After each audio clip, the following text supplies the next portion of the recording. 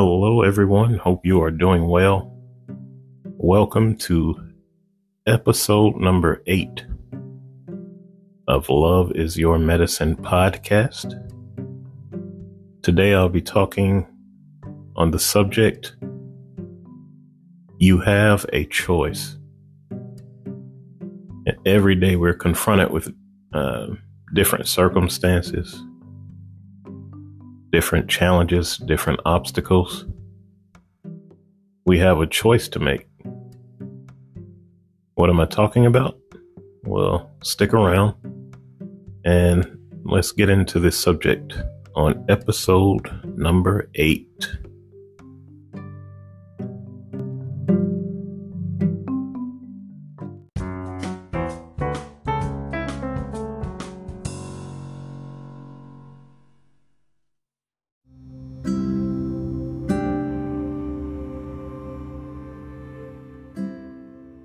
Hello again, and welcome to Love is Your Medicine podcast. I am Mitch Wright, your host for the next few moments. I appreciate you tuning in, listening to another episode. We are at episode number 8. It's already the middle of January. I can't believe that time is just moving right along. Time stops for no one. You may have noticed I missed a week in releasing episode number 8. It's just been busy and hectic, a lot going on in our lives lately, so I needed a week to kind of clear my head, take some mental time for myself to just regroup, reassess, refocus. Nothing wrong with doing it. We all need to do that from time to time. So I always want the information I bring to you to be of use, of value. So yeah, I just needed to take a week for myself to make sure that my next episode would be a good one. After all, you're taking time out of your busy schedule or giving me the opportunity to talk to you about things that's on my mind. And like I said, I hope that you find value in it. So you have a choice. I was thinking over the weekend what I wanted to talk about next. And I think this is something that always stands out to me. Each one of us individually has a choice that we make. And okay, yeah, we have different choices every day. You know, what are we going to wear? What are we going to eat? What are we going to do later on? What am I doing after work? But I'm talking about deeper choices. For instance, say you were raised, you endured abuse when you were younger. How does that affect you now? How did it mold you? Did it mess with your thinking, with how you treat others? Maybe even your spouse or your children. You know, what if you grew up in a not so great environment? Does that mold you or keep you in neutral? Or do you make choices to change that? So that's what I'm referring to. Excuse me, on this episode, you have a choice. Because let's face it, many of us, if not all, either, excuse me, where we grew up or who we grew up around, it may not have been the greatest circumstances. We may not have had the greatest opportunities, and some people that stays with them. The anger, the bitterness. And when you hold on to all that negativity and the anger and the bitterness, is going to show up in your life every day. It's going to matter when it comes to your relationships, family, your workmates, your classmates. So it's things that we have to work throughout our life. Some people get in negative situations and they just keep their mind there in that state of negativity. But it takes effort. It's a fight every day to get your mind space where it needs to be. And that's on the positive level. Excuse me, I have like a little frog in my throat today. The weather isn't helping. So like I mentioned on my first episode, I was born in Chicago. So even though my parents, they tried to keep us in a environment where we could do good, my siblings and I, there were still things around us that were negative. I grew up on the west side of Chicago, and some spots they were rough. Bad environments, bad people, crime, gangs. So in 1977, no, I'm sorry, I'm jumping the gun. We moved from kind of like the inner city west side, and then we moved to an area more west in Chicago. And we were the first, I want to say this is around 1975. I was 5 years old. Just started kindergarten. So we moved to this block that was a little more west of the city. And we were the first black family on that street. So the first night we're there, someone threw a Molotov cocktail through our window. And we had double paned windows, and the police, when they came out, they said the flame, no doubt went out between the two panes of glass. So it went through the first pane of glass, and then flame probably went out, but then it came through the second pane of glass and landed in our living room. So, I'm young. I don't really fully understand what's going on. I just know that there's a bunch of police, Chicago police, coming in and out of our apartment. And this is, like late at night. Later on, as I grew up, my parents was telling me that, because I don't know how familiar you are with Chicago, but they were like race riots in the 60s. And so, there was still tension between the races. So my parents, my parents said not only did the police come, but there was an FBI agent that came, and also some members of the NAACP. So it was just like this huge ordeal. But we stayed, and eventually we got to know some of the neighbors. And I looked at how my parents dealt with it. They, of course, it was unsettling, but that didn't stop how we lived our life. And we stayed there for a couple of years. And then, like I said, in 1977, we moved to a suburb just right outside of Chicago called Maywood. So we moved to Maywood, and it was more African Americans there, but it was still like a mixed community.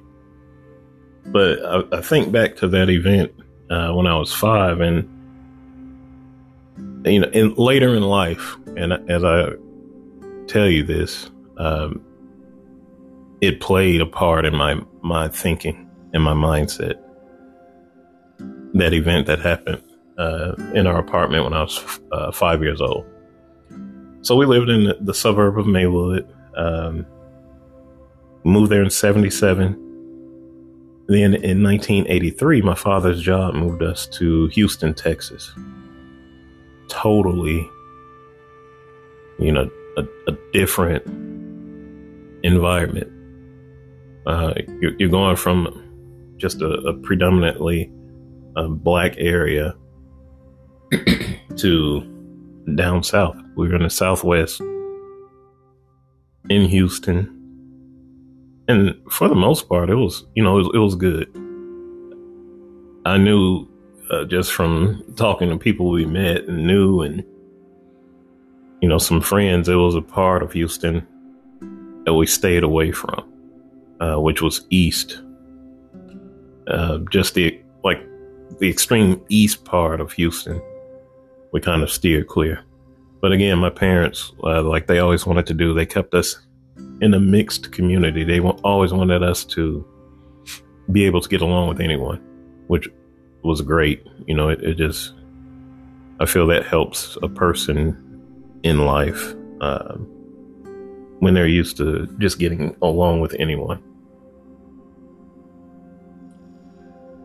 So Houston was where we lived there. I was 13 when we moved there. And when I was 19, my father's job, they wanted to move us to Atlanta. And that's how we came to be in Atlanta. So we lived in the suburbs west of Atlanta. It was about 20 miles west of Atlanta. So this was a predominantly white area, rural. Most of the area was rural. So they kind of, even moving there, we knew a family from Houston, and they were kind of telling us about the area. And the sheriff there didn't have the best of reputations when it came to dealing with other races. But, we had been through so much being in Chicago and Houston. So, we're just going to live our lives as normal. So I remember I got my first car was a Mustang, and it was like a flashy Mustang. It was, when I saw it, I fell in love with it. It was in the showroom, and it was a black car, had a gold racing stripe up the middle, had gold rims, so it was just all decked out. First car. So when I get it, my father told me, he was like, I just want you to be careful when you're driving, especially at night. Make sure, you don't speed. Just be careful. And I'm like, oh, it's no big deal. What's going to happen? This city is, like, compared to where we're from, this is small, no problem. So he just kind of looked at me and was like, okay, just be careful. I didn't really pick up what he was putting down. So one night we're leaving our religious meeting, and I drove alone. My family, the three of them were in their car. I was in my Mustang, and we're headed home. I think I was going to like McDonald's or something before I went home. So I'm going down one of the main streets of the city we live in, and I'm going 35, and the speed limit is 35. I'm listening to some old school hip hop, just having a good time. And I noticed a police car going the opposite direction. And like I said, I'm not worried. I'm not speeding or anything. But we kind of made eye contact and I kept driving. Look in my mirror and he flips a U-turn. And I'm like, okay, that's weird. He shoots up behind me, turns on his lights. I pull in the parking lot, like right next to a gas station. And I just kind of already know this, from experience. I don't get anything until they get up to the car. My window is down. We acknowledge each other. And, of course, he's asking for license, registration. And I let them know, okay, my license is in my pocket. I'm going to get it. And then my registration is in the glove box. He's like, okay, get it. And, he's shining his flashlight, watching what I'm doing. So the car is so new that I still just had all the paperwork from the point of sale. And the registration was in there. So I give him my license, all that paperwork. He just tells me he'll be back. The whole while I'm just, it's kind of weird. The way he approached me, the way his mannerisms, the way he's looking at me, the way he's talking to me, I felt uncomfortable. But I'm glad that I pulled over in a public area on a big 4-lane highway. So after a few minutes, I see his flashlight coming back. He didn't even hand my things back to me. He threw them on my lap, turned his flashlight off, walked away, got back in his car, and drove off. No explanation or anything. I was livid, and then it hit me. My father's words, be careful. Then it made sense. See, my father, he came up in a time in Mississippi. He was born in the 40s, but then he was a teen in the 50s in Mississippi. So they went through just a lot. They saw a lot. They had to deal with a lot. He said it was just a scary time. I know you have probably heard of like Emmett Till, getting killed for what was later found out to be a lie. And he got murdered, taken from his family and murdered. That was in Mississippi. So my father just came up in a different time. So when he was telling me to be careful, that's when it hit me. That's what Dad meant. You're in a totally different environment from what you're used to. You're going to have to be extra careful how you handle yourself, how you move around. So that occasion stuck with me. Just, I would say I was letting it go, but it festered and I would be upset. So then we fast forward a little bit more. And, I'm at this point, I'm married, have my son. And so I'm working at a job. I started working at a job locating underground utilities. And it was a nice job. It had a company vehicle. I got to be outside a lot. My office was basically the vehicle that I worked from, a lot of driving. So it was a fun job. Eventually, I moved up. The branch manager, he and I got along very well.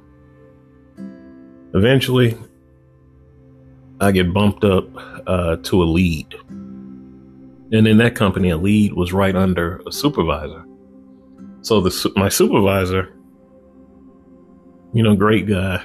We got along very well. We teased each other a lot about our different cultures. Because he was a Caucasian, and we had a nice time. We liked each other. Branch manager, we had a good time. I get in some days after work from being out in the field, and he and I would just talk 15 minutes, half an hour, just talking and laughing.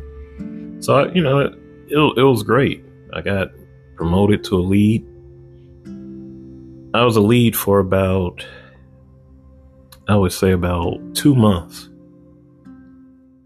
this gentleman moved from another state. I want to say Kentucky or Arkansas, somewhere like that. And he was in our team, but he threw the hugest fit daily because he did the same type of work where he moved from, but he was a supervisor. He felt like he had more experience than me, more qualifications, and he was very vocal about it. You know, he would tell me that all the time. And yeah, I saw him in the branch manager's office sometime. Other coworkers would tell me he was always talking to our supervisor, you know, about the same thing day in and day out. He was more qualified. Why am I the lead? He should be the lead. Do you know, in about a month after that, they demoted me back to just a regular technician, and he became lead. Again, I was livid. You know, I went to my supervisor, and he's heeing and hawing, and go talk to the branch manager. I didn't really agree with it, but you know, just keep on chugging along. That's what he told me. So I go talk to the branch manager, and he couldn't even look me in the eyes. And basically, he just said, "I'm sorry. I think you're a great worker. It is what it is. Just keep working hard." So again, I'm livid. Here's another thing under my belt where it's negative about race, and I'm just not saying I'm not throwing out the race card. I heard things that he said about me behind my back. The guy that moved from out of state. With him, it was very race related, the things that he said. And I brought it up to my supervisor. I brought it up to the branch manager. And they just kind of gave me the, you know, we're going to sweep it under the rug. You can either keep working or find employment elsewhere. So again, this is something that's in the back of my head. I try to let it go, but it's festering. And, you know, I got to the point where I was always being negative about it. And I wasn't brought up that way to feel a certain type of way about any race. You know, we're the human race. All bleed red. We're all imperfect. We all get sick. We can all die. So I wasn't raised to think that one race was superior than another one. But because of negative things that happened in my life, you know, starting from the age of 5, and then things in Houston, and then things in Georgia, you know, it affected me. I went to a job interview, and, you know, I really wanted this job, and this is in Georgia still. And I've been told that I sound totally different, you know, on the phone. Like, some people are surprised when they see me. So I had sent in my application, had a phone interview, and phone interview with the general manager went well. So he said, okay, next step is an in-person interview. We set that up. Both of us are excited to meet face to face. I walked in, told the receptionist, you know, who I was, why I was there. She just kind of looked at me. She called the general manager, said I was there. And, you know, she used my name. So he was, oh, okay, I'll be right up. I have a seat. He comes out where I'm waiting. He looks at me and he looks around and he was like, well, where is he? And she was like, that's him right there. And he was like, oh. And we had the interview. I went back to his office with him, and he even told me, he was like, I was not expecting to see you. And I know what he's talking about. So I played silly. I'm like, what do you mean? You weren't expecting to see, like, what are you talking about? And he didn't want to answer my question, but I knew good and well what he was talking about. Because I've had people tell me before that some people, they just say I sound white on the phone, and then my last name, they just not expecting me. And that's for, some people, not everyone. But, that stuck with me too. Needless to say, I did not get the job. I didn't even figure I would. Halfway through the interview, I even told myself, I was like, you are not getting this job, even though, on the phone interview, I was highly qualified. He just needed to meet me in person. So again, I had something negative that was stuck in my head. And then when we get away from those type of instances, situations, then, I have other things in my past, things I mentioned in episode 3, about being hurt by someone I used to love, as a relative. That's in my mind. And again, you try to let it go, try to put it behind me, but it's still festering. So I have all these negative things, and I'm not even telling you all the great experiences because of the color of my skin that I had in Georgia. But, again, it is what it is. Not holding any grudges now. I'm in a much better space mentally about all of that. But for a while, it did affect me a great deal. It affected how I looked at myself. It affected how I treated others, and I did and said things that I was not proud of. Because like I said, I wasn't raised to not like a specific race. I was raised to love everyone.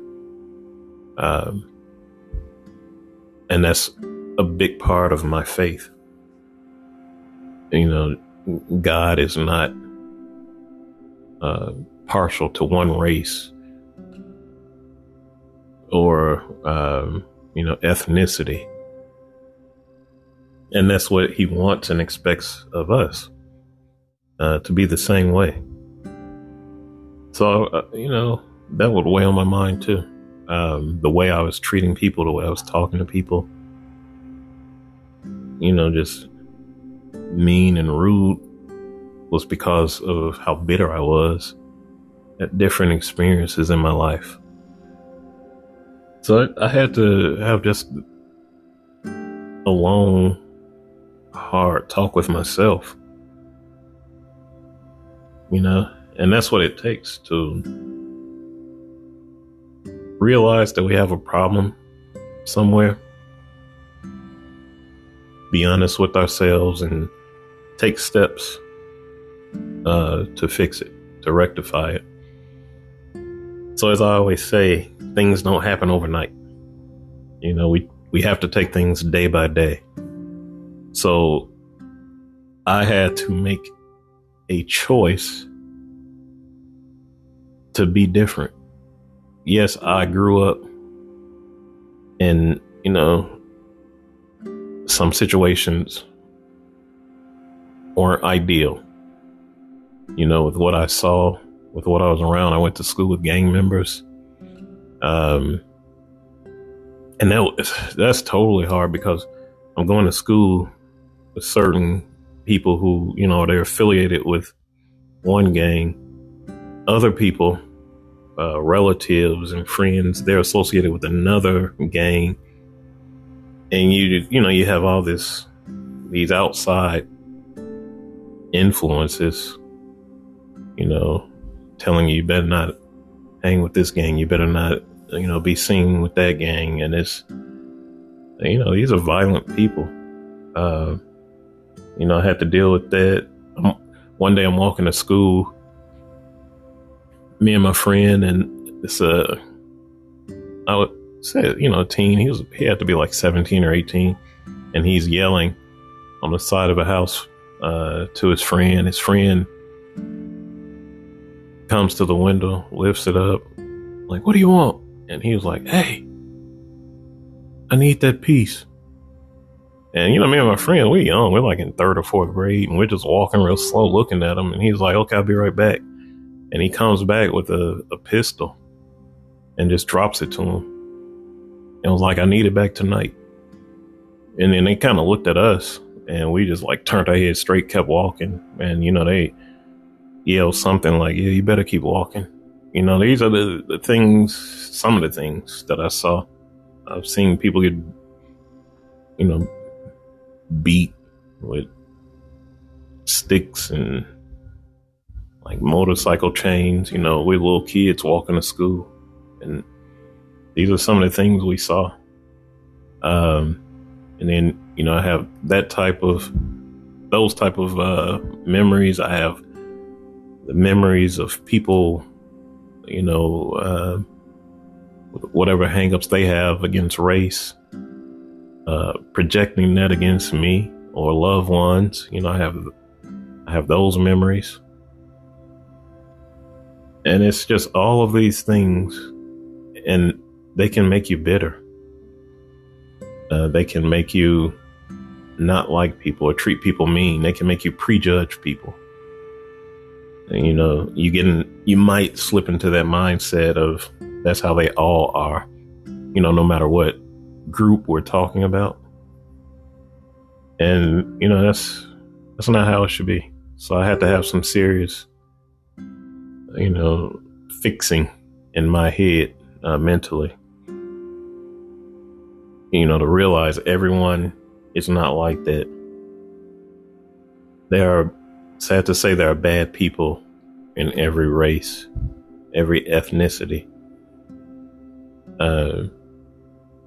We have to find the good in everyone. If we can't, or if they're not a positive person or a positive influence, then we have to get rid of them in our lives.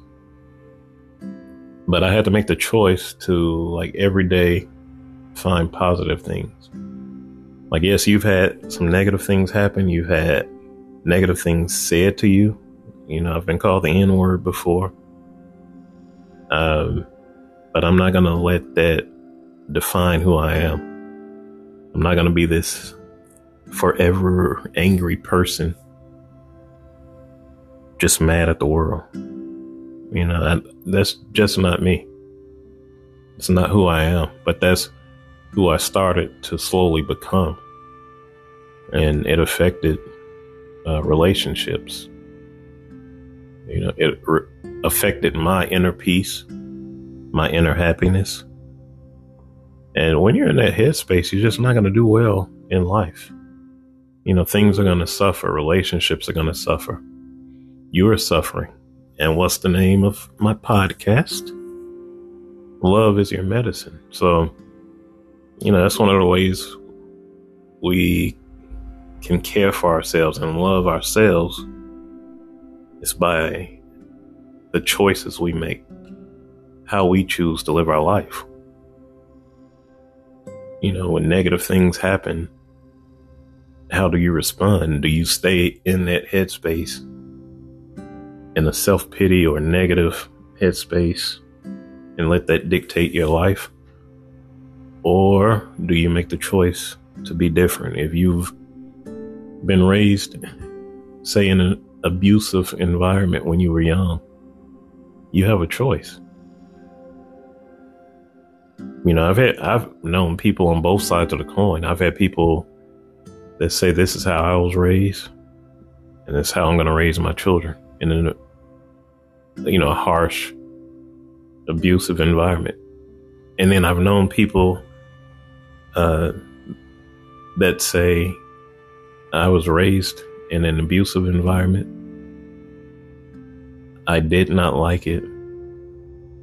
I would never put my children through that. I choose to, even if I do get upset or angry, to not physically harm my children. I choose not to say things that will hurt them emotionally or mentally. They make the choice to be different, because we all have choices. We can either continue the cycle of negativity of things that happen to us, or we can make that change. We can be that change, to where we say it stops here. And I choose to live in a positive way. I want to be remembered as a positive person. Someone who helped people, not hindered people. So that's what I was getting at when I said we all have choices to make. And believe me, I know it's not easy to, forget things. In a way, we all, so we can't dwell on them, on negative thoughts, but, sometimes we need to remember. It's a phrase I always like to say that I heard before. You have to know where you come from so you can see where you're at. So we each were molded and influenced by certain things in our lives, positive and negative. So it's up to us to decipher all of that and let it build us. If it was negative things, what did you learn from them? What can you do to be different? How can you change, or how can you make changes to not be like that? I know a lot of people in Chicago and the big cities and urban areas, they feel they're stuck in that environment. They don't give us anything. Nothing can help us. Nothing can be done. And they continue cycles of violence or cycles of abuse. And they feel stuck. And that's a sad situation. Because we all have choices we can make to make changes, to change our environment. And again, it's not easy, but it can be done. I know a lot of people who've changed circumstances in their environment to better themselves. So whatever we're doing, whatever you're doing, make good choices. You don't have to feel stuck in negativity. Because take it from me, it's not a good place to be. Nothing comes good from negativity or just being angry and mad all the time.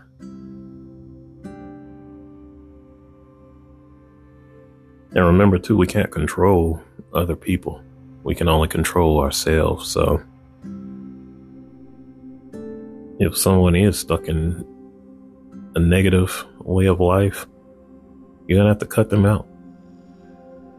It's that simple. I've already told Michelle, 2024 is my year of no nonsense. If something or someone is just a negative influence or is not making sense, I'm done. I'm cutting it out. I have a lot of things I have to focus on this year. With family and business, this podcast. So I have goals. And so I have no time for negativity from outside sources or myself. So make choices that are positive, that benefit you, and take it from me, don't get stuck in a negative mindset, especially from things that have happened to you in your past or things that might be happening to you currently. You have the choice to make the necessary changes that you need to. So I hope that this has helped you. If you have any questions or comments, I'd like to hear from you. My email address is mitch@themitchwright.com, and you can also find me on social media, Twitter, TikTok, Instagram, Facebook, at Love Is Your Medicine Podcast. So I would like to hear from you and hear any comments or feedback. I hope that you enjoyed this episode and have found value in it. Think about what choices you make. Think of it if there are any choices that you can do differently or that you need to make changes to do differently. Think of positive things that you can do for any negative aspects in your life now. You know, it's all about discovering what needs to be done and putting a plan together to make changes. So that's what I challenge you to do today and this week, is to think about any choices you need to make, even the hard choices, to create positivity and to keep and maintain positivity in your life. So I wish you a great day, a great week. Go and do great things.